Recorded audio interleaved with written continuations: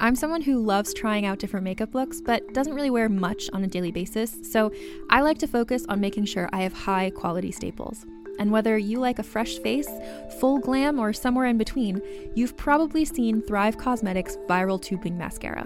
I've certainly seen it everywhere. You know, the one in the turquoise tube?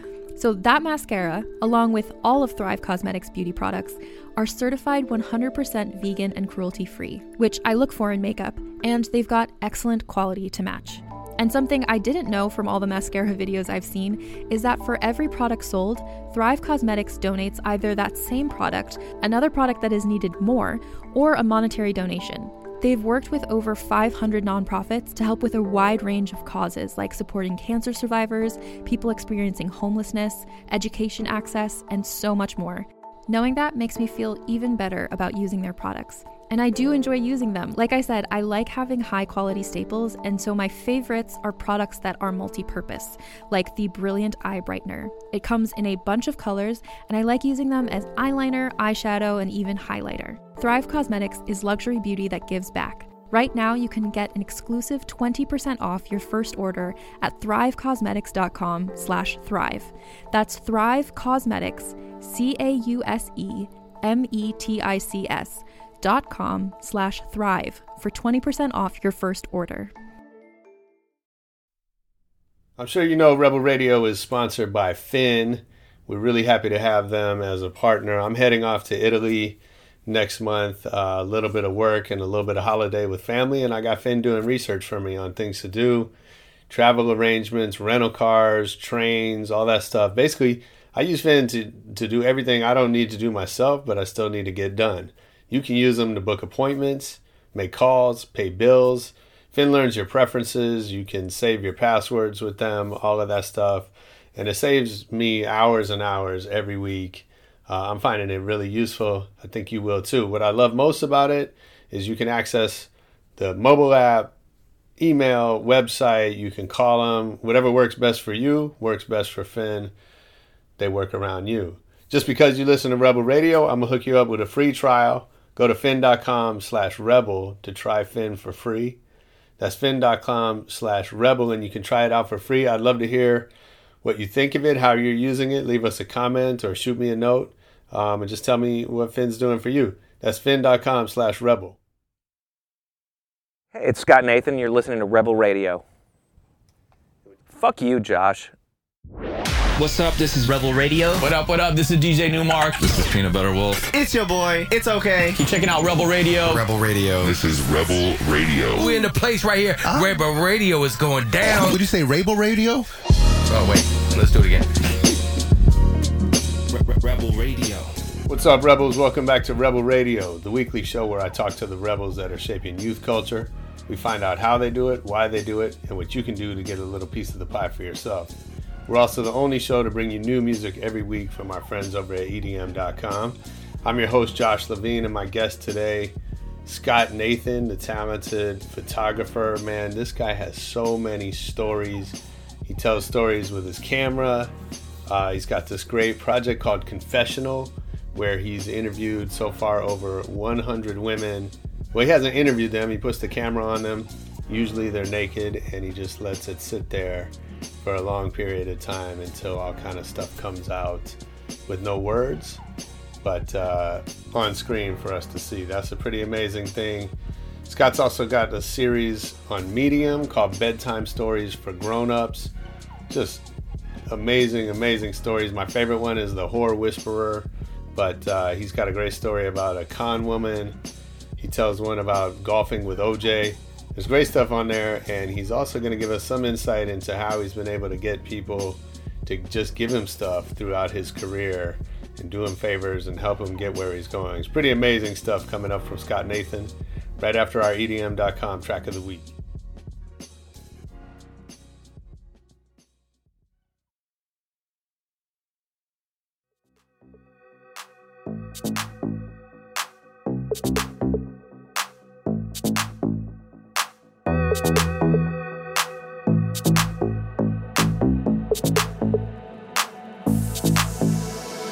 What do I even care?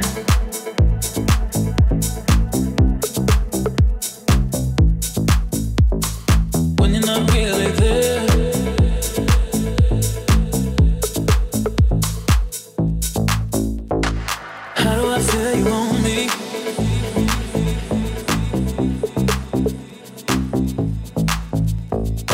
when you're not really there.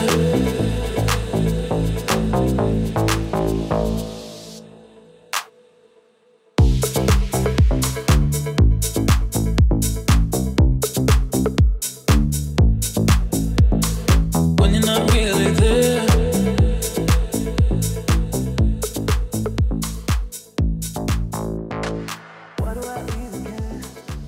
Yo, that was Ocio with Pretty Liar, the EDM.com track of the week. If you like that one, get over to EDM.com, check out more new music. And now let's get into the interview with Scott Nathan.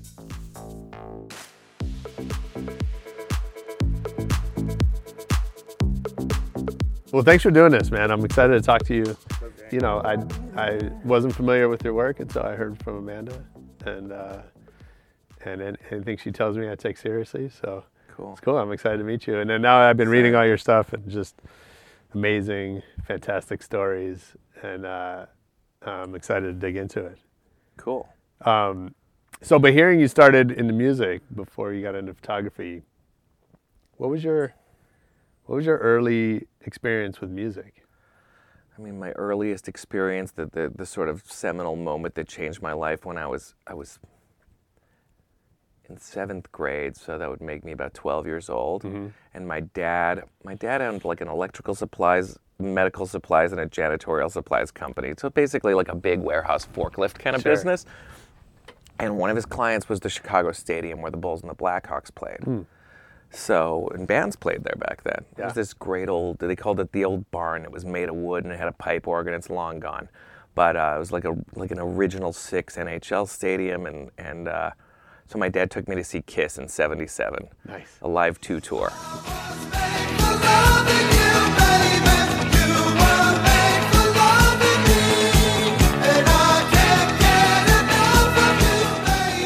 Hydraulic lifts and the fire and the spitting blood, and I'm just like, this is the greatest thing I've ever seen in my entire life. All I want to do is go to concerts. Yeah. So that was amazing. And then I'm like, can we do more of these? And my dad's like, yeah. So my second show was Queen. Nice. News of the World Tour, which was the greatest concert I've ever seen. And the second greatest concert I've ever seen is the second time I saw Queen. Uh-huh. And I was just a huge music fan. I mean, I probably had 1,500 pieces of vinyl. Yeah. I went to every concert I could get my hands on. I played guitar. You know, never really played. I never really played in bands, but I'd sit in here and there. Mm-hmm. Then I went to college, and I became roommates with this guy at the University of Colorado in Boulder, and he was kind of like me. He had long hair. He was from L.A., and I'd never really gotten into metal, but he kind of turned me on to all the great metal. Yeah. And then one day he says to me, he's like, you know what you should do for a living? And I was like, what? He's like, you should be like a rock and roll impresario or concert promoter. Like, this is your love. And I'm like, it's a great idea. Yeah. So then I get a job interning for Fay Concerts, which is like the Golden Voice of Colorado. Okay. And it was like the greatest unpaid summer job ever. So I got a job working at Red Rocks, which I've been to concerts all over the world. I'll argue to this day that it's the greatest concert venue, and there is no second place. Yeah. So I got to go to every concert for free for doing very little. I'd put up posters with a tape gun around campus, and then who'd you see? Everybody. Yeah. I mean, Grateful Dead and Peter Tosh and. Johnny be good tonight. Yeah. Say go. Johnny be good. U2 and wouldn't call it Zeppelin, but Page Plant did a tour through there. I mean, I pretty much went to every Red Rocks concert for a 3-year period. Wow. Every metal band, I mean, everybody. That's cool. And I knew, I was just like, I don't even know why I'm going to college. Like, this is what I'm going to do with my life. Yeah. So then after college, I moved to New York City briefly with this ex-girlfriend of mine, and her dad was a William Morris agent. Mm. And I didn't even know what the William Morris agency was. So we move into this apartment. It was like a 7-bedroom, 7-bath apartment. Wow. And I'm like, and I got there before she did, like a couple days before. It just worked out that way. I'm like, this is an amazing apartment. And And her dad was just hooked up. I didn't really know what he did, but he was hooked up. Like if we wanted to see a concert. 7 bedrooms in New York. Yeah, with Chopin's piano in the living room. Like it was major. Yeah. So we wouldn't get, if we wanted to see a concert at Madison Square Garden, we wouldn't get front row. We would get 2 fold-up chairs set up for us in front of the front row. And I'm like, this is the most amazing thing I've ever seen in my life. Incredible. So we did that. And to be fair, I didn't really try that hard, but my parents are like, you need to get your shit together. You need to have a job. You can't just be like riding your Harley Davidson around Manhattan and partying and while we're supporting you. Yeah. The ice is melting beneath your feet. Get your shit together, get a job, or we're going to cut you off. And I know you think we won't, but we will. Yeah. So, of course, I tried a little bit, but not that hard. And then Jen, my girlfriend, says to me one day, she goes, I'm sick of New York. I go, you know what? I'm sick of New York, too. It's too loud. It's too smelly. It's just too hectic. She goes, do you want to move to Megève? And I go, France? And she goes, yeah. And I go, why? And she goes, I don't know. Like, I'm thinking, like, I don't need to ever work. So I'm thinking we just be a ski bums. Nice. And she had this place in Beaver Creek, you know, just like next to Vail. And I'm like, dude, I can't just be a ski bum. Like, I don't have your dough. My parents are telling me I have to get a job. And she goes, well, okay, I think I'm going to go to Megève. And it was like the most civilized breakup ever. And I'm like, all right, cool. And she goes, what are you going to do? I go, I don't know. Maybe go back home to Chicago. Yeah.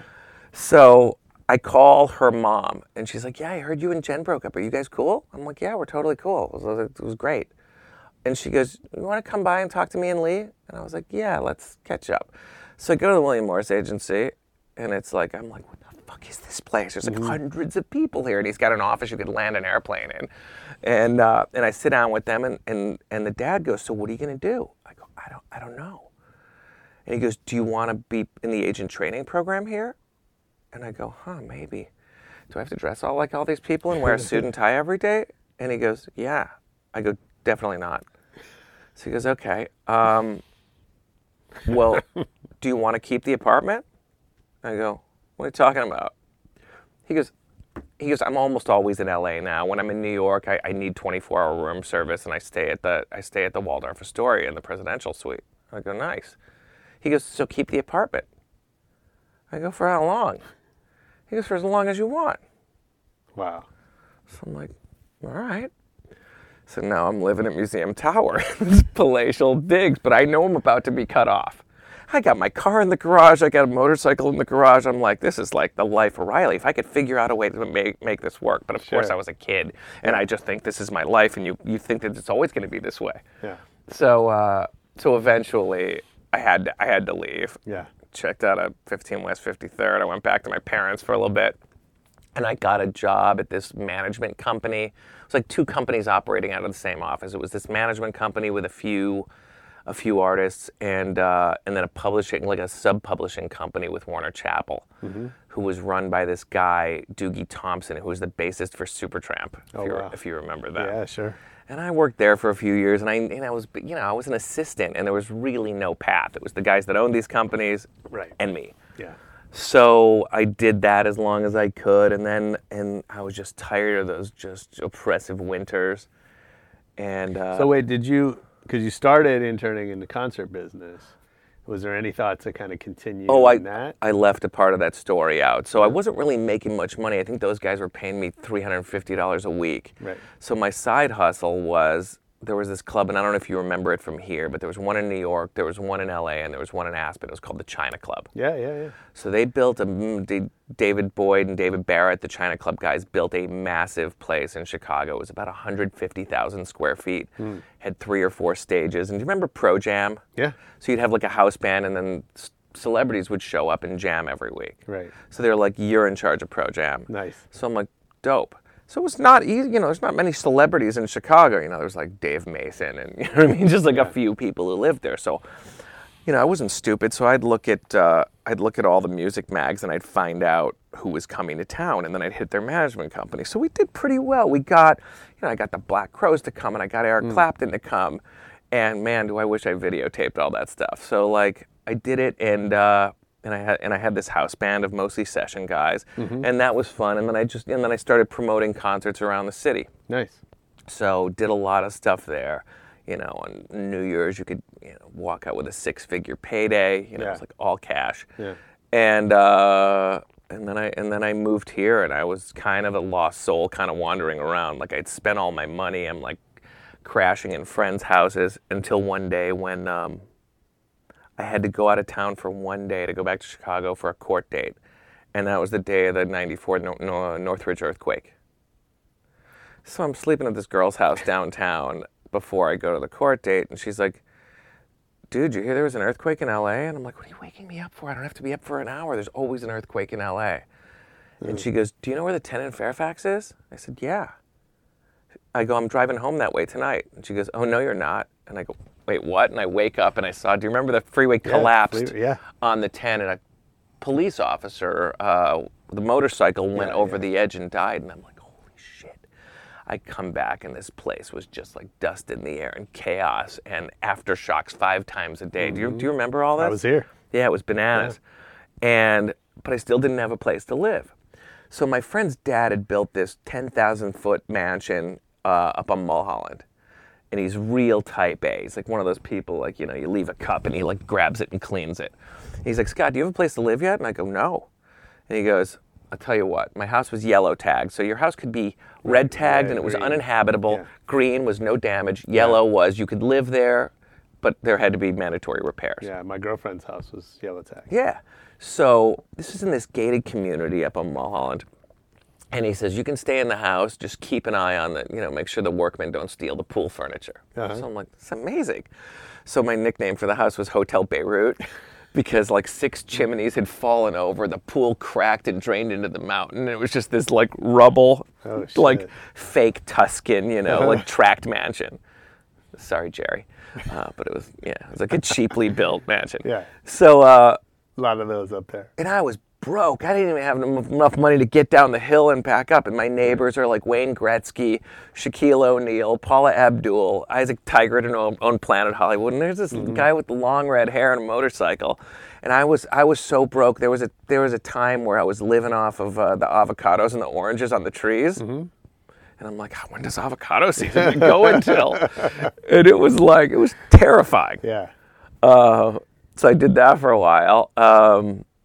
And then I kind of told you the rest, and then it became sort of internet, and then I was working at the studios. I worked at Universal. I worked at Disney, doing IT stuff and consulting for them. I was part of the featured talent pool at Universal, so I'd look after all the people who had vanity deals, so like Amblin and Rob Cohen's company and Ivan Reitman's company, and I was just sort of like the concierge IT guy, which was chill. And then my buddy was business partners with Nicolas Cage and ran his production company, and then Nick became like kept me busy full time because he had 5 houses and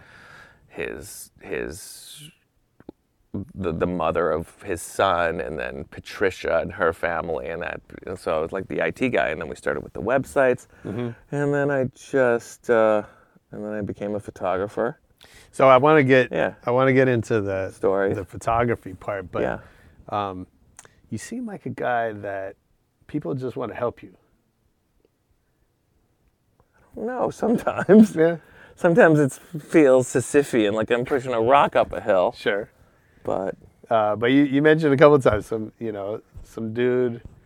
It's like, how can I help you, or what do you need? Like, what is that? Do you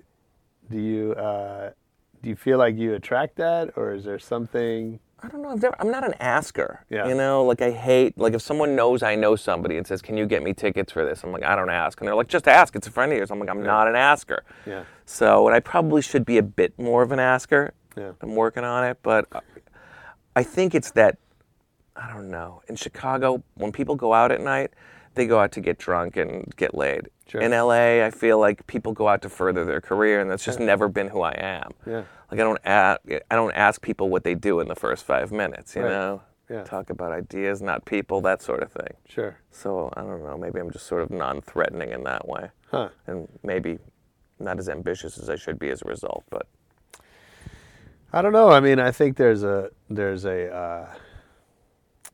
kind of go-getter persona that's like fearless and ask for, Tony Robbins is telling everybody to like boldly, ask for what you want and all that. And I think there's probably something to that, and there's also something to not doing that. And I don't know if it's like, I think maybe any of that taken too far is a problem. Yeah. Yeah. I guess I just always err on caution side and just be cool, you know? Yeah. So, how'd you get into photography? So I've always been a photographer. For my 9th birthday, so my dad had an office in this, in the very beginning of his career. He couldn't afford a warehouse or anything, and he had this little office that was probably the size of this room with boxes in it. And this building that he rented in was it was called the 325 West Huron building, and it was an old kind of deco, classic Chicago building, union elevator operator. Mm-hmm. And it was I think it was a 15-story building, and about 7 or 8 stories of it was a camera store, kind of like the Sammys of Chicago. Mm-hmm. And, union dock workers, like old Teamster types, like a real kind of OG gangstery Chicago building. Yeah. And there were photographers in the building, and there was a modeling agency, and Kodak had offices there. So it was just kind of weird that my dad, with this like box business selling light bulbs, would be in this kind of photo thing. So I liked going to work with him because they had these beautiful marble floors everywhere, and I loved skateboarding up and down those silky smooth hallways. Uh-huh. And then one day, this guy stops me, and he was like, "Hey, can I take your picture?" I'm a stranger danger guy. So I go, "Why?" And he's like, "No, I'd just like to take your picture." I'm like, "Well, you got to ask my dad. He's down the hall." He's like, "Well, take me to him." So my dad's like, "Kid, do you want to do this?" And I said, "Sure." So I'm like on my skateboard, like showing off, which turned into a kind of a brief modeling career. Nice. I did like a Marshall Fields catalog and some stuff like that, but I wasn't really that interested in that. So I got to know these photography guys, and I'd knock on their door, and I'd be like, "You shooting today?" And they'd be like, "Yeah." And I'd be like, "Can I watch?" And they'd be like, "If you sit in that stool in the corner and you don't say anything all day, you can watch." Mm-hmm. So then, my 9th birthday rolls around. My dad's like, "Do you want an air? What do you want? You want an air hockey table?" I'm like, "No, I want a dark room." And my mother's like, "He's not playing with chemicals. He's 9 years old." And he's like, "He's not going to eat chemicals." So they built me a dark room, and I started shooting. And I'd tell my parents I was going to a friend's house in my, jaded white suburbia. I'd tell them I was going to a friend's house, and I'd get on the subway, and I'd go to the worst neighborhoods in Chicago, and just like projects, knock on doors. I'd be like, "Can I take your picture?" I'm this little ginger kid with expensive photography equipment, and people were really cool. No one messed with me. They're like, "Yeah, you want to take a picture of my family? We're not giving you any money for it." And I'm like, "I don't want any money for it." Right. Because I'd seen like Bruce Davidson, who was this like amazing photographer who shot, and obviously Davidson's career was never in any danger. Mm-hmm. And you take lots of shitty pictures. You gradually, like anything, you get better at it. But it never occurred to me to turn pro. So, I always had a film camera in my hand. Always when I went out, which was a weird thing. Like back in those days, nobody carried cameras. No, I remember we had that one friend that always had the camera. Exactly. Yeah. So you were that guy. I was that guy. And I ran around town and this and that. And then I got really into golf, and I started playing golf all the time. And As a kid? Yeah, no, in L.A. Oh, okay. I always thought it was for, just kind of like old Republicans with fat asses and plaid pants. Like, It was like nothing could be. But then I discovered it here, and the weather was beautiful, and I just kind of fell in love with the game. Until one day my friend Misty said, "Do you know Davis Factor?" And I said, "No, I don't. I know his work. He's good." And she's like, "He loves golf too, and you guys both love taking pictures. You should play golf with him. I'm going to set you up on a bro date." So I'm like, "Cool." So me and him and his brother and their other brother started playing golf all the time. And that went on for a long time. And then Dean, who's like the businessman do you know those guys? Not personally. Yeah, so they're Smashbox Studios, Smashbox Cosmetics. Davis is the photographer, and Dean, his brother, is the businessman. And they're the great-grandsons of Max Factor. Right. So we're walking up the 18th fairway one day at Riviera Country Club, and Dean says, we've decided you're turning pro as a photographer. I go, "You guys are out of your minds." I'm like, "I'm finally making a living at something. I'm not starting a career in the arts in my 30s. Yeah. And they're like, "It's written. You're doing it." So I'm like, "How the hell am I going to do that?" So he goes, "You know our studios?" I go, "Yeah." He goes, "Pretend you have the same last name as us." all the trucks, all the grip, all the lighting. It's all yours. Start shooting. So I'm like, what do you mean start shooting? I don't know how to shoot in a studio. I'm a natural light guy. I don't know how to process film and print. So David says, what do you think of the future of this digital photography thing? I go, well, it's catching on consumer. I think it's just a matter of time before it's going to catch on in the pro world too, as soon as they have the gear that's good enough. So what year is that? This is 2003-ish. Okay. So I'm like, some people make them. They're very expensive, but some people make medium format digital cameras. Yeah. So Davis goes, here's how it goes. You know a lot about computers. You're an IT guy, and you know a lot about cameras. Why don't you call these companies that make them, tell them that you represent Smashbox Studios and that you're interested in maybe purchasing one for the studio and that you want to test them. So I'm like, good idea, dude. So I call Kodak, who made this like Mamiya RZ-based back. I called Leaf, who is another company, and I called this other company I'd never heard of before called Phase One. And they were kind of dumb things. And I don't say dumb, but I mean literally dumb. They were backs that went on existing old school cameras. They'd go on a Mamiya RZ or go on an old Hasselblad or whatever. Old analog equipment adapters. So I have all three companies send me these machines, and I hole up in a studio at Smashbox in Culver City, and I shoot and I shoot and I shoot. And at the end of a week, I stick my head out, and I'm like, this is the winner. And it was this Hasselblad, first generation Hasselblad digital body with their 11 megapixel digital back. Wow. So Davis goes, I have an idea. Let's test it out. You're going to come on my shoots. I'm going to teach you everything you need to know about handling a celebrity photo shoot, about directing, about lighting. And you're going to teach me and everybody else at the studio about how these contraptions work. So I was really the first digital tech in LA. Yeah. So, and at the time I was dating his studio manager, who was also his retoucher. So he's like, we're going to shoot side by side. I'll shoot some film, you'll shoot some digital, we'll switch, and then we'll basically let my studio manager decide which images are the best ones. So she loved it because she didn't have to spend the first hour of every frame cleaning off dust and scanning and all this shit, and there was so much more dynamic range. In hindsight now, I'm like shooting a lot of film, and I think it's totally superior. But at the time, you didn't see detail like that before. Yeah. So Davis said to me, he said, just so you know, one day I'm going to fire you. When I feel like I can't teach you anymore, I'm just going to throw you out of the nest and you got to go shoot. And you have to promise me you're not going to start being a digital tech for other people. I was like, all right, I promise. So we shot tons of campaigns and tons of celebrity covers and just tons of advertising. And then one day, I can't remember who we were shooting. We were finishing, I think, an editorial for like a Spanish Vogue or something. And he goes, all right, that's a wrap, everybody. Thank you, thank you, thank you, thank you. Scott, you're fired. And I go, wait, what? He goes, I told you this day was going to come. Time to fly, little birdie. Wow. So I'm like, fuck, what do I do? So he's like, start testing. So I'm like, okay. So I take an unbooked room at Smashbox one day and a model there. And I start setting up lights. Then I step outside to smoke a cigarette, and I see, I think it was Gilles Ben-Simon. He was like a legendary fashion photographer. And he goes, hey, what are you doing in there? And I said, I'm just shooting a test. He goes, let me see. He opens the door. He goes, you're not doing anything in here. He goes, where's your team? Where's your hair, your makeup, your wardrobe? I go, I don't have any of that. I'm just testing. Yeah.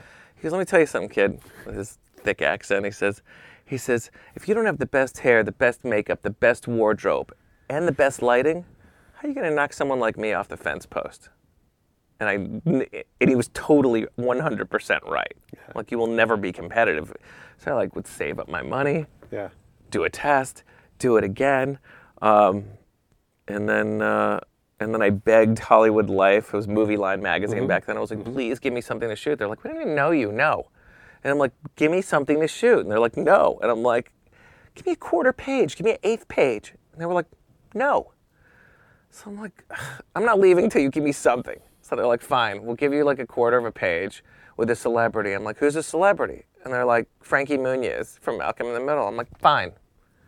So I do this like really good picture with him, his publicist, Annette Wolf, who I knew because she was Nick Cage's publicist. And they started feeding me stuff. And then my real lucky break in photography was one of the vice presidents of Smashbox Cosmetics, who I'd worked with Davis on all these shoots, says, "Can you shoot beauty like Davis does?" And I'm like, "Well, I've been watching him do it for 8 months. Yeah, I can do all of his moves." Yeah. And she's like, "Cool," because I left Smashbox and I'm with another brand. And I said, "What's the brand called?" I said, "The brand's called Too Faced Cosmetics." I'm like, "Oh, I've seen their shit around. They don't do photography. They just have like illustration. It looks like it's made for kids." Mm-hmm. She goes, "Yeah, I want to grow the brand up." So I'm like, "Okay, cool." Like, so she's like, "I want you to like study them. I want you to come up, put together a creative brief for Too Faced Cosmetics." So I'm thinking, Too Faced.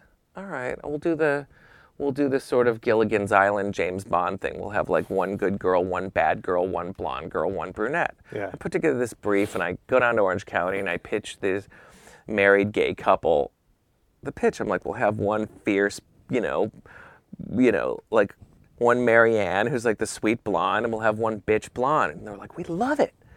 They go, we've never done a photo shoot. What's the next step? And I said, the next step is casting. So they're like, how does that work? I'm like, well, we get a casting studio, and I call all the agencies, and they send out girls, and I'll get 100 blondes sent out, and I'll get 100 on one day, and I'll get 100 brunettes sent out the other day, and then we'll pick. So they're like, all right, cool, do it. So I do a casting over at exclusive Above LA Models, and I see 100 blondes the first day. And like the third girl to walk in the door, she was the South African girl with like ice blonde and like a piercing blue eyes. I'm like, that's my girl. So I book her. The next day I see 100 brunettes. I don't see anyone I like. And the CEO of Too Faced is like, honey, you saw 100 models in LA. You can't find one girl you want to shoot? I'm like, not one. I'm like, can I have another casting day? They're like, this studio costs $475. Pick one. Right. I go, no, let me have another casting day. And they're like, no. And I'm like, can we look at girls from New York? They're like, are you out of your mind? Stop spending all of our money. Just pick one. So I'm like, give me a few hours to think about this. So I call them back and I said, I have an idea. I haven't asked her yet. But I have this girl that I think would be really good for it. And they're like, oh, cool. What agency is she with? And I go, she's not a model. And they're like, what? They go, what does she do? I said, she's a singer. They said, that's an interesting idea. What record company is she with? I go, she doesn't have a record deal. They're like, and the guy literally says, are you insane? You're going to put your balls on the chopping block for an unsigned artist in your very first advertising campaign? I go, yep. And he goes, what's her name? True story. I go, Katy Perry. He goes, we never heard of her. I said, you will. So I called Perry, and I'm like, Katy, what are you doing tomorrow? She's like, oh my God, I'm writing with one of my favorite all-time songwriters. His name's Glenn Ballard, and he did Alanis Morissette's record that I love. I'm like, you got to reschedule that. She's like, you're out of your fucking mind. This guy's like a huge producer. Yeah. Like, how much money do you have right now, Katy? And she goes, nothing. Like, I have nothing. And I go, I have a job that pays $7,500, and all you have to do is get your picture taken all day and dress up. She goes, I'll call and reschedule the meeting. So I pick up Katy Perry to her little apartment on Burton Way, and I'm like, you better charm these gay dudes. She's like, dude, charming gay dudes is my jam. That's what I do. So she rolls in and charms, as you can imagine, she was still the same person. Sure. And she was just like my buddy. I met her when she just moved here and was like, had been doing Christian songs in Santa Barbara. And so she charmed the pants off them. We did this campaign. It was, thinking back, it was by far the dumbest, riskiest thing I've ever done, and conversely, the smartest thing I've ever done. Yeah. So from Too Faced, I ended up getting the Sephora Book of Beauty. I ended up getting Ulta and HSN and QVC and Urban Decay and all these beauty brands. And I never wanted to be a beauty photographer like Davis was, right. But I wanted to do like kind of 80s Rolling Stone. I wanted to shoot bands and colorful, comedic, ironic, high concept, like tell whole stories in 125th of a second. But as the saying goes, you chop down one tree and everyone thinks you're a lumberjack. So I became like a guy who sold hair and makeup. And Dita was like kind of, I met Dita through the first ever paid job I had, which was barely professional, was shooting this series called Strip Search for Playboy. Okay. Where my fraternity brother Greg was producing this home video and Playboy TV series called Strip Search, where we would travel the country from sea to shining sea shooting strippers. So he's like, you're a photographer, aren't you? And I'm like, kind of. He's like, do you think you could figure out how to light a white background? And I'm like, yeah, I know pro photographers. I'll ask them what the math is, It's just math. Yeah. So I figured that out. So we went on the road to all these cities shooting strippers for Playboy. And the first city we shot in was Phoenix, Arizona. The first stripper I shot with was Dita Von Teese. So, amazing. Yeah, so then Dita, who's kind of, for better or worse, kind of become one of my calling cards, like how people know me, is she said, she's like, you know me, I'm like shy and I don't really get along with all people. I want you to shoot some work for I got a deal with HarperCollins. I want you to shoot with me for my book of beauty, and it's going to be the best thing either one of us has ever done. And I'm like, awesome. And those pictures obviously turned out very successful. So that's the circuitous, happy accident that became my photography career. Amazing. Yeah. But I also do really masculine stuff. You know, like I said, I shoot Marines and I've shot National Hockey League. And, you know, so I'm just kind of all creative pursuits, as we discussed, are good. Hey, if you're enjoying this one, let's go back in the Rebel Radio archives. Check out my interview with Patrick Holick, another amazing photographer. He's a music video director, visual storyteller as well. He has a very different style, aesthetic, and perspective than Scott does, but also great stories of his own. You can check that one out after you finish up here with Scott Nathan.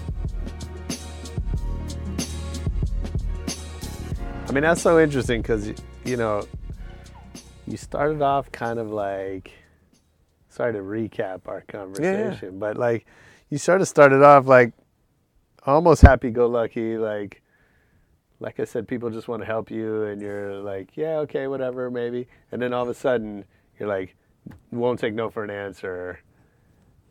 Like, which was not like me to do that. Yeah, so where does that come from? I don't know. That was just like a moment of desperation. I'm like, I have nothing to lose. This woman's being horrible to me. She's being really mean. So like, I'll just refuse to leave her office and see where it goes. Yeah. But I don't ever do things like that. And I haven't since. And then these bedtime stories, I've always been... Yeah, so talk about that. So it's on... Yeah, let's jump into that. It's on Medium, right? What? So it's on Medium. Yeah, I'd never even heard... I mean, I'd heard of Medium, but I'd never looked at it before. Yeah. So I've always been a storyteller, like we're talking right now. But I would write stuff, journal stuff, I would say, that were really the bones of all of these things. But I never considered showing anyone these.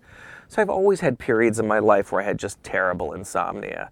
Yeah. It was just like Fight Club, like never awake, never asleep. Yeah. And I knew every 24-hour place in LA just because, you know, it would just drive me crazy to not be able to sleep. I'd go to the 24-hour Good Guys on La Cienega and then go to that Rexall next door. And I knew all the other insomniacs in town. Not personally. I used to love that Good Guys. But I'd see like Rick Rubin driving around all night. We'd run into each other. And I could tell he was just like listening to music with his turban on. And we'd be like, it got to the point where like I had this old Saab and we would like, and he had his Bentley and we'd like nod at each other. Amazing. So I started writing these things. Called Bedtime Stories for Grown-Ups to try to put myself to sleep. Mm-hmm. And people have always liked inviting me to dinners and on vacations because, like, I'm the guy that'll, you know, just pull my string and be like, tell everybody the story about you and the XYZ. And I would just tell stories. So, like, people would just, like, invite me on these cool vacations. Yeah. So some people are like, you should write stuff. And I'm like, I do. And they're like, you should post something. I'm like, I don't know about that. So I posted one story. I don't even remember what the first one. I think it was about the golf with O.J. Simpson story. It's great. Like right after the murder. Yeah. And I posted it and then went to work the next day, did a shoot. I come home and like my photography does okay in social media. It does pretty well. Mm-hmm. But I didn't see anything like this. This was like 200 comments and like 500 likes. And I'm like, fucking shit. And it's, you know, that stuff, it's like dopamine. It's addictive, that attention. Yeah. So I'm like, I'm going to edit another one of my old stories. I do another one and people are like, holy fucking shit. And I just started doing them and people were just like, I fucking love bedtime stories. And then just recently, I get an email from a stranger who doesn't even know anyone I know. It's this woman in Miami and she lives in Coconut Grove, I assume in a fancy place. And she goes, I have a dinner party every Saturday night with 25, 30 people. And I begin every dinner by reading or making someone else read one of your stories out loud. No way. And I'm like, it's the coolest thing I've ever heard in my life. I'm like, you tell my dirty stories at a dinner party? They're like, yeah. And I'm like, this is really cool. So I'm like, all right, maybe I should try to sell these now, you know? So that's kind of what I'm working on. So I thought it was a series of books. And I have a lot of them. I have 50 done and like another 30 soon to be done. Yeah. So I always thought it was a series of books. And then I have friends in different creative pursuits. And I have one friend who's an illustrator. And then I saw, did you ever see that Vice video of Ninja and Kanye West? No. Okay, so I'm not really a big D'Antwoord fan, and I'm not a Kanye West fan, but I saw all these cool people who I really respect posting this video on social media about less than a year ago. And I'm like, I'm not interested in either one of those guys, but smart people are posting this. I'm going to check it out. So I'm trying to fall asleep, probably on Ambien. And it's Ninja from D'Antwoord telling the story about how he gets a FaceTime phone call from Paris Hilton in the middle of the night. And she was like, my friend wants to talk to you. And I'm like looking behind her on the FaceTime, and she's wasted, and there's Kanye West behind her. And it's like, he's like, I'm in bed. And Kanye's like, yo, roll through. Have you seen this? And he goes to and he goes over to Kanye's house the next day and just tells this amazing story. I'll let you guys watch it. But he goes to Kanye West and ends up playing basketball with Drake, who already hates his guts because he had went on Yolandi's Instagram and posted a meme that said Drake is a massive faggot. So there's this huge rap war between Drake and D'Antwoord. And I'm like, that's the format. That is the format for my stories. Yeah. So now I'm definitely high on Ambien. It kicked in, and I didn't remember doing this, but I emailed this French guy who was the producer or the director of this video for Vice. And I totally black out and forget that I did it, but I left the tab open. So I'm like, if this is as good as I thought it was when I was falling asleep on a sleeping pill, let's see. Yeah. So I wake up and I'm like, oh my God, that's better than I thought it was. And I watch it again and I'm like, that's better than I thought it was. That's amazing. This is the thing. And then I get an email from this French guy, and he's like, hey, I got your email. I checked out your story. Did you write all these? I go, yeah. He goes, are they all true? I'm like, they're all true. And he goes, Monsieur, let's work together. So I'm like, cool, should we do a spec? And he goes, no, find somebody to pay for them, but I'd love to work with you. So I'm just like, at least people like them. Yeah. So then I started just, I got addicted to the attention, and I've been posting them. There's only, just been a few months. Sure. But it's working. So now it's time to do something with them. So yeah, I think graphic novel, book, animated shorts. That's so cool. Yeah. I love the OJ story. I never met OJ, but I hadn't either before or since. But like late 90s, I got invited to a dinner party at Cato's house. Okay. And my girlfriend at the time was like so furious with me that I would even consider going to Kato Kaelin's house. Yeah, going to like hang out with people Kato. were upset about that. And I was like, but it was the same thing like you, is like, I just want the experience. Like, I don't have to agree. I don't have to like the person or agree with, who they are, what they do, whatever. But I want the adventure. 100%. Yeah. Just get a story to tell out of it. Yeah. It's funny. I circuitously met Kato back in those days too. I mean, he was around. He was out every night. Yeah. I didn't miss the opening of an envelope. Yeah. So do you remember what was that late night Italian restaurant that everyone would go to after drinking on Melrose, with that on the sidewalk cafe? Yeah. Was it Luna? It was like Luna. Yeah, it was Luna Cafe. It was Luna Cafe. Yeah. I've been asking other people this, and you're the first person who pulled it. So I'm there with a bunch of people. We had left the whiskey bar at the Sunset Marquee, and we're all just there eating. And I end up next to Kato Kaelin at a date. You know how it was just kind of like long, all the Everyone's tables were kind of connected. Crammed in. On the sidewalk. So I got this, not my brother-in-law, my first cousin Deborah's husband was like, if you ever see that Kato Kaelin out there, I grew up with him. And I'm like, dude, if I ever see him, is this going to be really one of those, like, you met him or do you know him? Like, you for sure know him, otherwise it's going to be embarrassing. He's like, dude, I fucking know him. Yeah. So we're all drunk and we're sitting there and we start chit-chatting. I go, hey, do you know Andy Pokrass? He goes, yeah, I know Andy Pokrass. How do you know Andy Pokrass? I'm like, it's my cousin Deborah's her husband. He goes, yeah, we're from Whitefish Bay, Wisconsin, and we went to school together. We grew up together. So I call up Andy and I wake him up and he's like, hey Scott, what's up? And I'm like, I have Kato Kaelin. And I just hand him the phone. And that happened. That's so funny. And now the only time I will ever run into Kato Kaelin is if I'm with people who I don't want to know that I know Kato Kaelin, because that's just the kind of Sure. Like I'm fine knowing everybody, but it's always that thing like you're talking and then he just shows up. Yeah. So, should we talk about the OJ thing a little bit? Yeah, I love it. All right. So I told you I was really into golf for a while. So me and my buddy Bob, who's an AD, we go play, we're playing a lot of these municipal dog tracks, these just like local park district courses. And we go to this valley course called Encino Balboa. It's 2 courses. And we go as a pair, and it's kind of a ratty city course. So we go and we pay our greens fees and we pick up our golf cart. We're getting ready to tee off, and we go to the first tee. And there's this like young black guy, and he's wearing like running clothes. He's got like a tank top and like kind of like dolphin shorts, and he's all fit. And like a ratty old golf bag. I'm like, dude, are you a single? Or do you have someone meeting you? Are we threesome or are we a foursome? And he says, no, I'm a single. I go, I'll tell you what, let's all tee it. And if someone shows up, they can go with us. And if not, we'll play faster because we'll be a 3. Yeah. And we're like, all right. So we're all like kind of, I think I hit my ball. And then Bob was getting ready to hit his ball. And I look up in the distance and I'm like, no fucking way. I see OJ. Unmistakable OJ. And he did not look like he belongs on this golf course because he had just been kicked out of Riviera. I guess despite being acquitted, I guess he decided that they're not really the Rivs look anymore. Yeah. He's not really the Rivs look anymore. And he's wearing like a cashmere, like tan cashmere sweater vest, unbranded, with a white polo and like tailored pants and like perfect FootJoy saddle shoes without a mark on them, like country club scrubbed, and a matching tan visor, unbranded. And I'm like, at Balboa Golf Course. It's like, oh, Bob, I elbow him, and he says, he goes, no fucking way. I go, dude, this is going to be amazing. He goes, I'm not playing golf with that fucking murderer. I said, oh, yes, you are. He goes, there's no fucking way, Nathan. There's no way I'm playing golf with that fucking murderer. I said, good, then take a cab home. I drove. Yeah. He goes, fuck you. And then OJ walks up, boom, and happy. And he's like, hey, fellas, how you doing? And I'm like, hey. And I find myself putting my hands in my pockets. Like, I'll play golf with him, but I'm not going to shake his hand, And I could tell there's something. The black guy that was with us is seething. He's not pleased at all. So I see him. He's got like a cloudy Ziploc bag in his golf bag full of tees and markers and stuff. And he's just down there just like, motherfucker. Uh-huh. I'm like, what is going on here? And OJ looks at him and goes, how you doing, brother?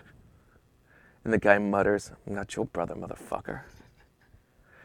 And OJ goes from all smiles to just rage. His eyes widen and he goes, say what? And the guy just stands up, takes 3 giant strides to him, steps nose to nose, and goes, wow. I said, I'm not your brother, motherfucker. And I'm like, holy shit, this is going to be the greatest day ever. And it's just like a Mexican standoff. These 2 guys are staring at each other just like, and I could see the wheels in OJ's head turning. He's just like, I just got off a murder trial. I can't get in a fight. There's just no way. You just saw this shit going. Like, he wants to get in a fight. He's old. You know what I mean? Sure. So he starts walking away, slowly walking away. And he's got one of those golf bags that nobody has, like only pros have, and people who get them at celebrity golf tournaments. A big touring bag with his name monogrammed on it, and a big Cleveland golf logo. And he's huffing this big leather bag. And he walks like 20 steps and then stops and slams his bag on the ground and spins on his heels. I'm like, oh, this is gonna be a big fight. And the guy's still standing there. The guy puts his arms out like he's Jesus Christ, and he goes like this. He goes, sup? And him and OJ are staring at each other again. Then OJ just like knows his bluff's been called, and he's like, motherfucker. And he walks away. So it's like obviously an awkward first few holes. That guy was still fucking pissed. We're not playing golf with OJ, so I'm a little disappointed about that. So, but we saw him all day because he went out with the next group. Like on every fairway, you see him just like, he'd be like looking over with the side eye, and then that guy'd be just like, yeah, fuck you, motherfucker. So that was my time almost playing golf with O.J. Simpson. That's amazing. And it was right after the criminal trial acquittal. Uh-huh. But before the civil trial had started. Right. But it was all anybody talked about here. Sure, and everywhere. Yeah, of course, everywhere. Yeah. Everywhere. So that's so crazy. I mean, I feel like that stuff only happens in LA, that you run into people like that. Yeah, and thanks for the clap, by the way, on the con woman story. Oh, my God. That was an incredible story. And back to my point about people kind of wanting to help you. Yeah, or not, well, or maybe I was a mark. I will never know. Do you ever I'll let people read that story, and they should, because it's fantastic. But should we plug the location? Yeah. So it's at medium.com/ @ Scott Nathan. Cool. Lots of great bedtime stories. Thanks. I'm migrating them there. I think I've got 8 or 9 there, but Okay. I've got a lot more that I've had in other places that I'll start kind of drip feeding there. That's so cool. So do you ever live to regret them? No. I mean, it's not to say that I don't have any regrets in my life. Sure. No, but I mean, like, so that, the con woman story or the model apartment, I love that one too. You're kind of like, again, you're kind of like just down for the adventure. Let shit happen. Are there any that you're like, oh, fuck, I really shouldn't have done that one? Thankfully, I've come away unscathed. Like I don't know if you read it, but my college graduation night one, where I ended up in a maximum security penitentiary. Okay. On a failure to appear in court on a bicycle ticket on my college graduation day. Awesome. And I'm old.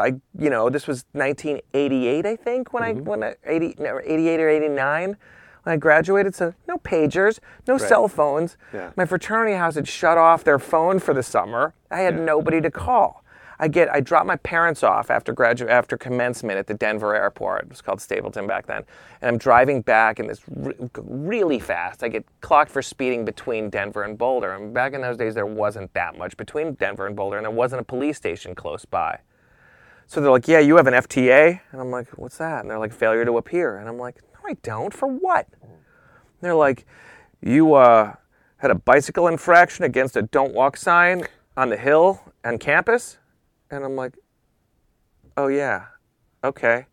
So how do we just pay that? And he goes, are you offering a police officer money? And I'm like, no, but is there like somewhere I could follow you to and I'll just pay it? Yeah. They're like, no, it doesn't work like that. You're under arrest. I'm like, dude, it's my college graduation night. I'm still wearing my gown.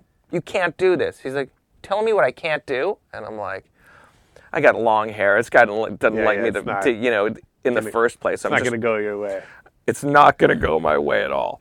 So they tow my car, a prison bus that's like, looks like it was painted with a brush, painted white, and it's got that steel mesh like a patio table, like those wrought iron patio tables that like mesh is welded over all the windows. And I'm getting on a prison bus with prisoners. Yeah. And I'm like, this is fucking bad. So they take me to this place behind 50-foot hurricane razor wire electrified fences. I'm like, you guys, before we go into the prison, you gotta let me take my graduation gown off. I'm like, this is not a look. So he goes, oh, okay, let me help you with that. So he takes me from being handcuffed in the prison bus and unlocks them, and I'm like, oh, cool, at least he's being somewhat cool. And then he re-handcuffs me like this. No way. So I can't get the gown off. So he takes me to this cell and puts me in with these two guys that look like Grizzin.com, these huge brothers. And they're not even, like, scary. They're literally just laughing at the spectacle. Like this guy with long hair and a graduation gown. And they're both cracking up, which is extra scary to me. Mm-hmm. And one of them goes, what's up, Judge? I'm like, oh, Jesus.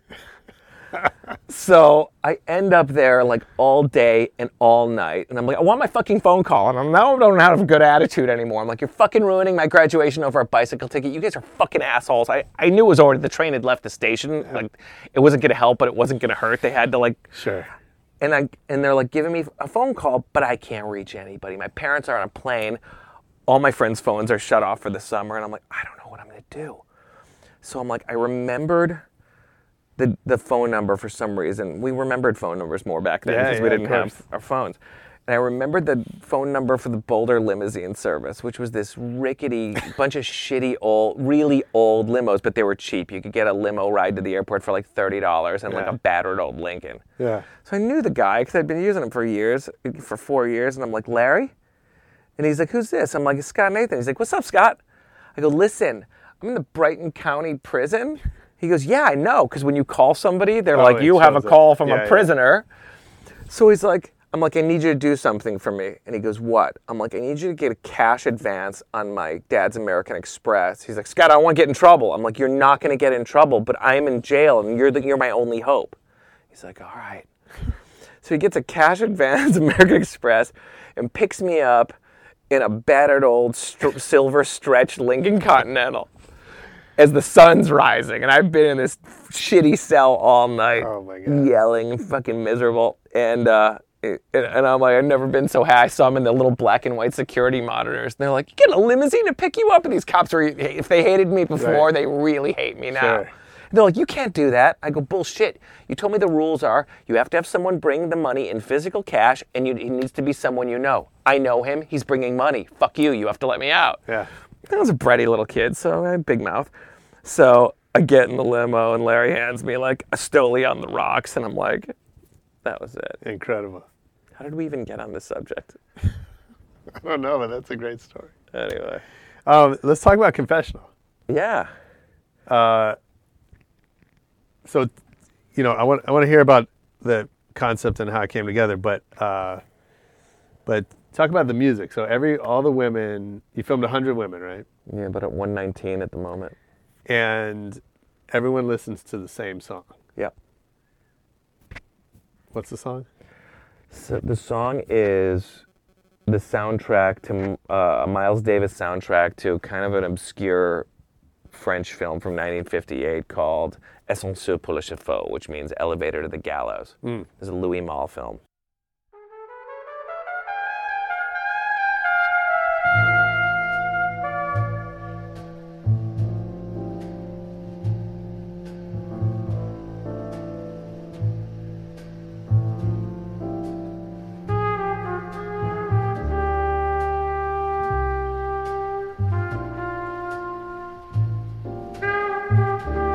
Why'd you choose that music?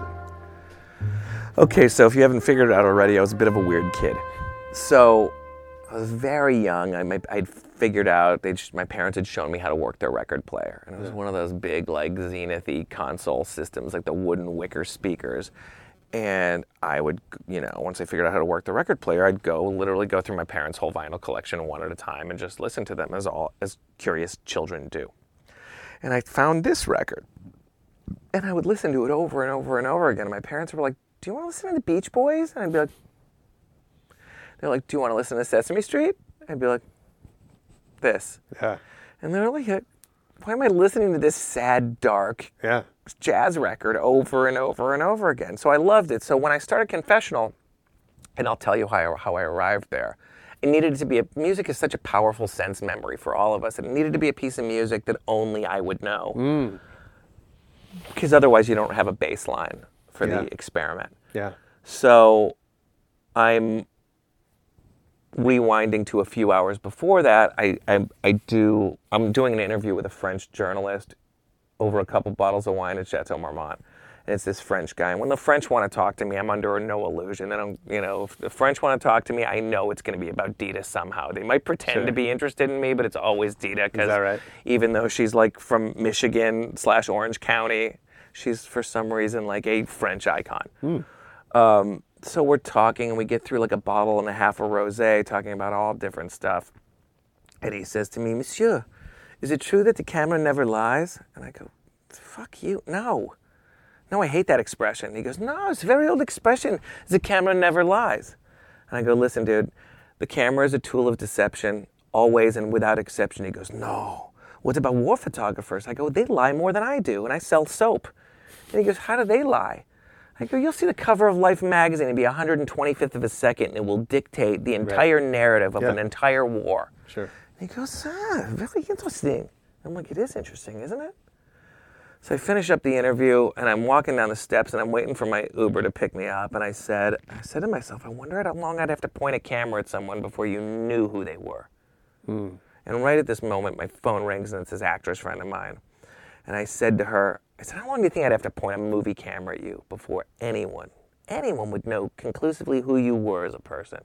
She goes, I have no idea. You want to shoot tonight? Like, of course, every actress always wants to be in front of a camera. I'm like, yeah, give me a couple hours to sober up and come over.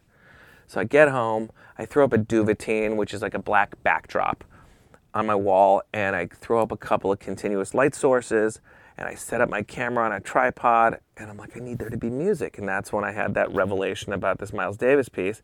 I'm like, I'm just going to play this. And I had to think of some direction. Mm-hmm. So she gets there. What's the direction? What's the motivation? I'm like, there's no motivation whatsoever. The direction is be still, like a portrait. Don't take your eyes off the center of the lens. She goes, for how long? I said, we'll see. So I roll camera, I roll music. And Naked? I said, no. Okay. I mean, I said no makeup. So, and I thought, I'm a beauty guy, so I thought it was just going to be portraiture. Yeah. So we do the one take, tight on face, and I didn't want to be in her eye line, so I go kind of down the hall behind a monitor, and I roll camera and I roll music, and for the first few minutes, it's like watching a bad headshot shoot happen. She's like doing this. Right. And I'm sitting there going, you drunken idiot, this is the dumbest idea you've ever had. This is just fucking terrible. I'm like, should I call cut?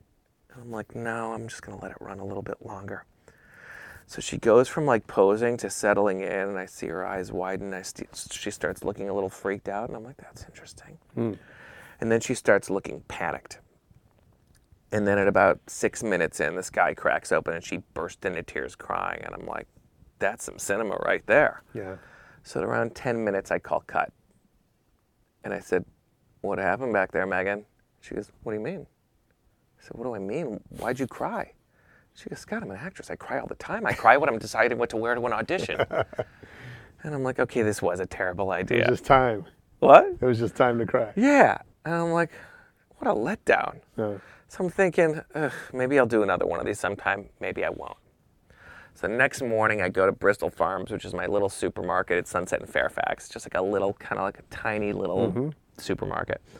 And I'm getting my morning coffee, and I hear my name in a foreign accent. Is that Scott Nathan? And I turn around, and it's Rachel Hunter, who's like a famous supermodel. Yeah. And we know each other a little bit from around town, but we're not like bros. We've never hung out, but we say hello if we see each other. So she says, how come you never asked me to shoot? I said, Rachel, I would love to shoot you. And she takes out her phone, and she goes, great. When? I said, anytime. She goes, fuck you. I said, what? She goes, when people in LA say anytime, they mean never. They mean never. So if you think I'm too old, and I'm like, dude, I don't know if you know this, but you're Rachel Hunter, the supermodel. She goes, great, calendar's still open. When? Yeah. I said, how about right now? She goes, what are you talking about? You don't have a crew. You don't have any hair, makeup, wardrobe. I just walked my dog. I'm in sweats, and I have no makeup on. I said, good.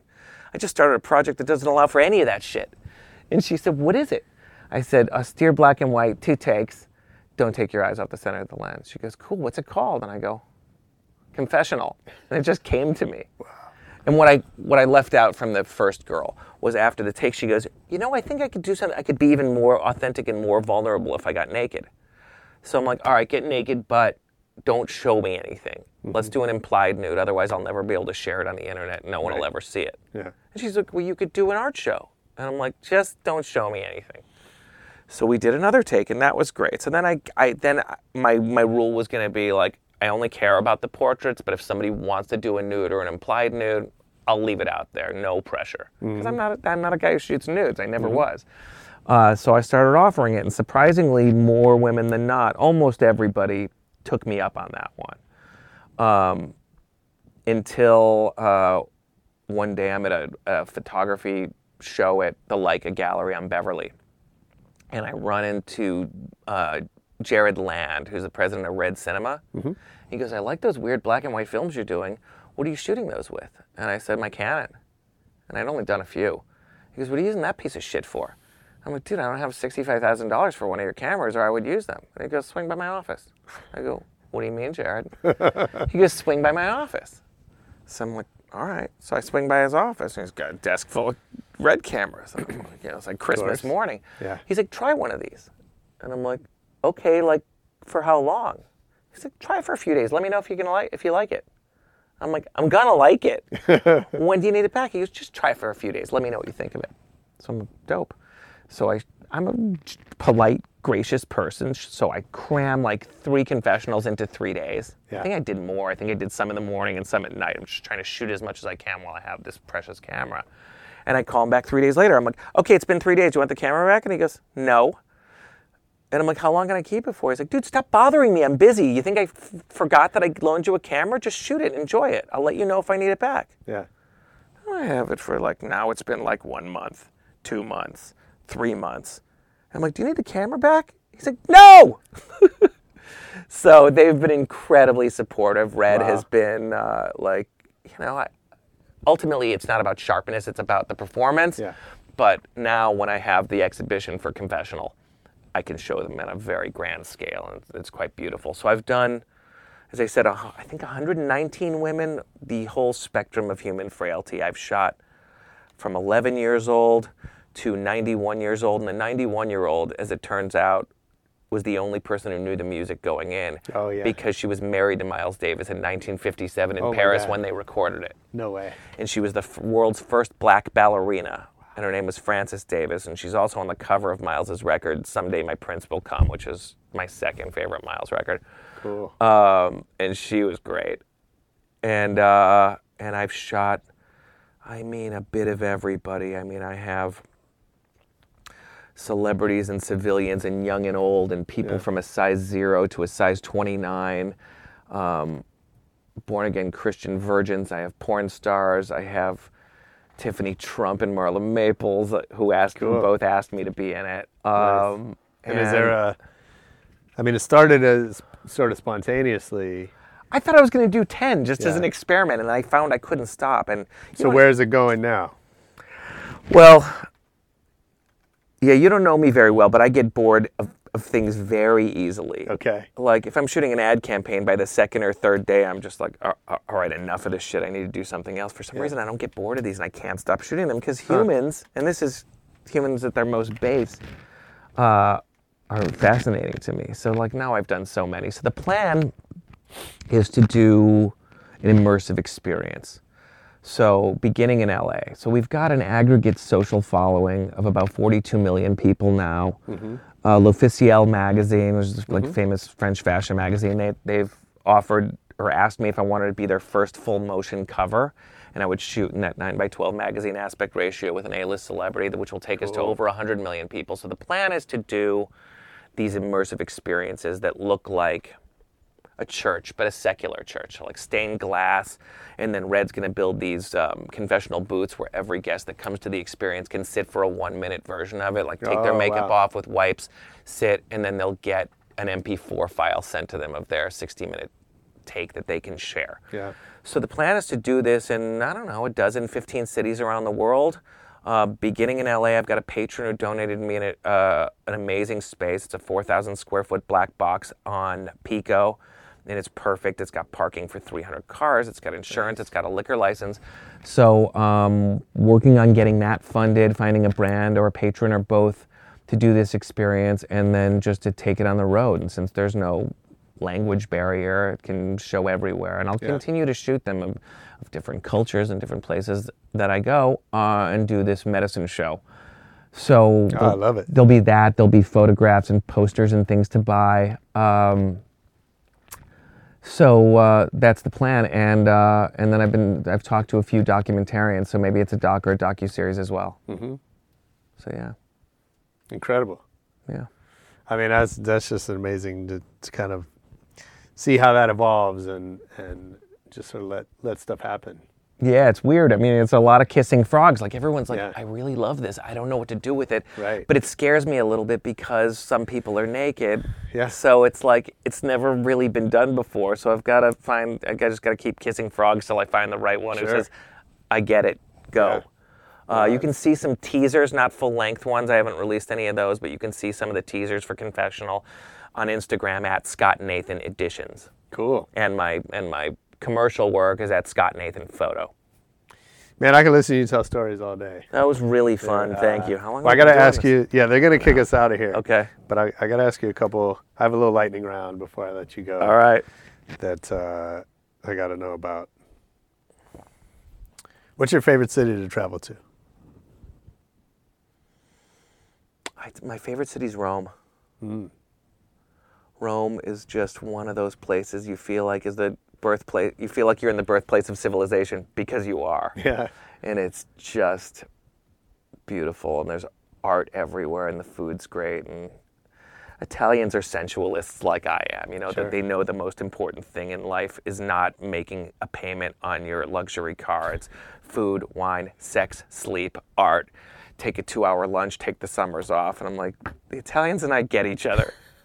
That's incredible. Next. What's the last great book you read?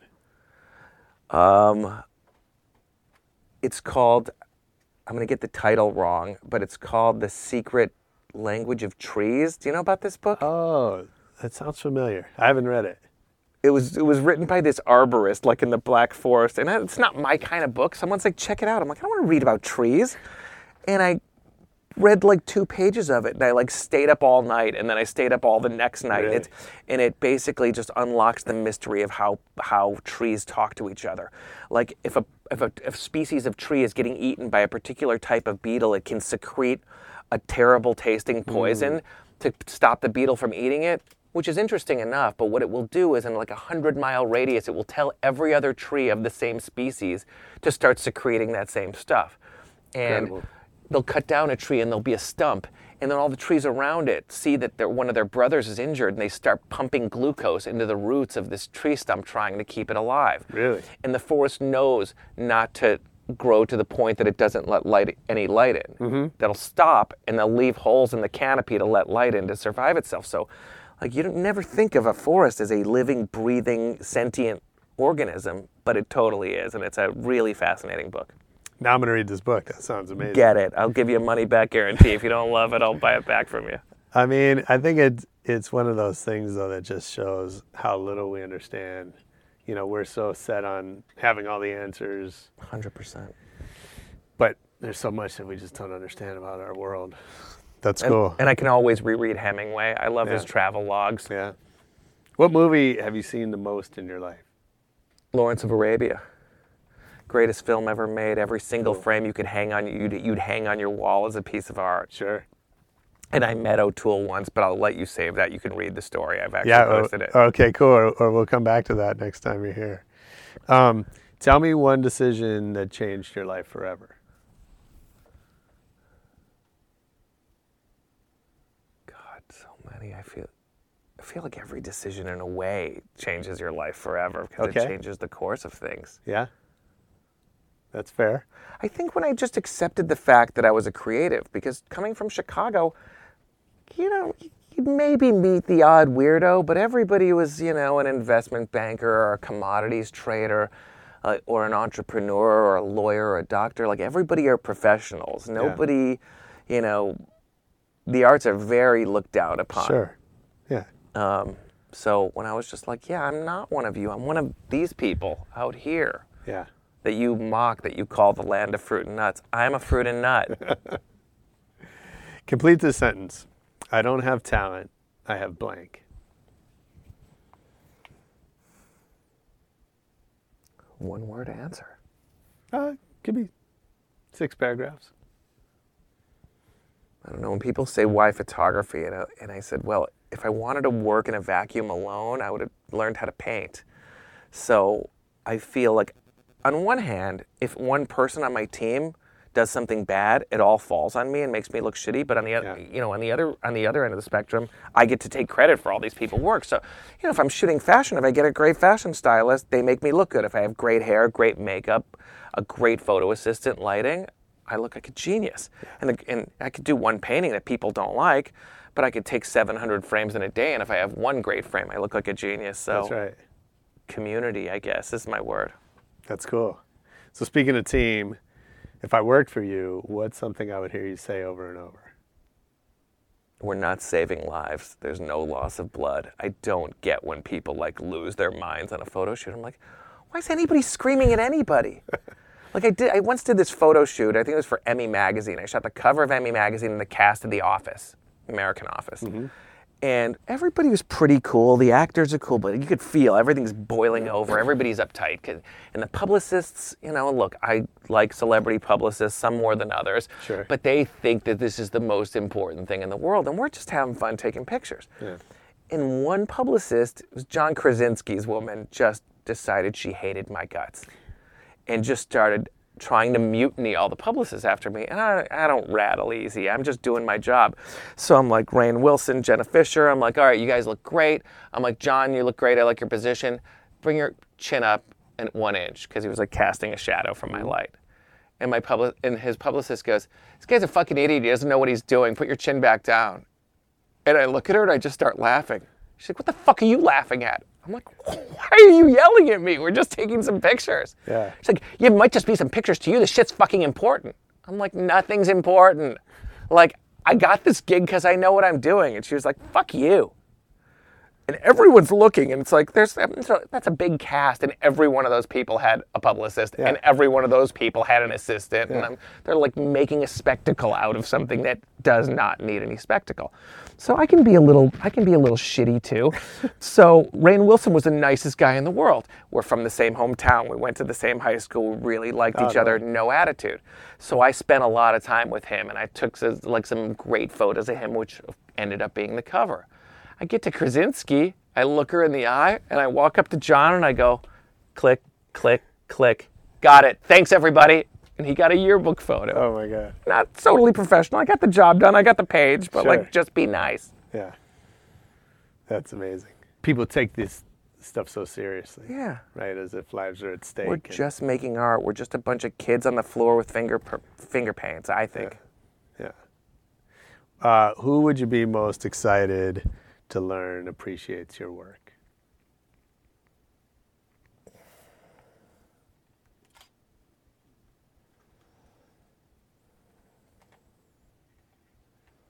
I don't know. This is going to sound cheesy, but like when someone who has no stake in it. Okay. You know what I mean? Yeah. Like if a kid says they like my work, I really like it. Yeah. I question the motivation of everybody, because that's what cynical adults do. Sure. Like when someone who has nothing to do with anything we do says they really like my work, and I'm like, they really like my work. You know? Yeah. That's so cool. I guess, ultimately you have to make it for you. If you start playing to the bleachers and trying to anticipate what people want, you'll always do your worst work, I think. I think if you have to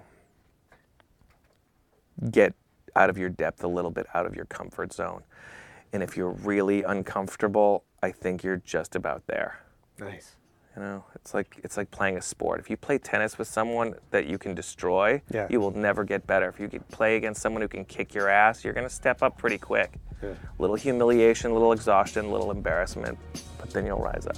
Sure. That's great. Anyway, thank you so much for having this. Wise it's a lot words. of fun. You're easy to talk to. Thanks, man. That was so much fun. All right. Yo, that was Rebel Radio featuring Scott Nathan. I hope you enjoyed it. I know I did. I love those stories. Make sure you check out Scott online on Medium. Check out Confessional, all that stuff. Leave us a review on iTunes or hit us with a comment on Twitter or Facebook. We're at Rebel Radio Net. You can also check out videos from a lot of our episodes on YouTube at Rebel Radio Net. Most importantly, come back next week for more Rebel Radio. Peace.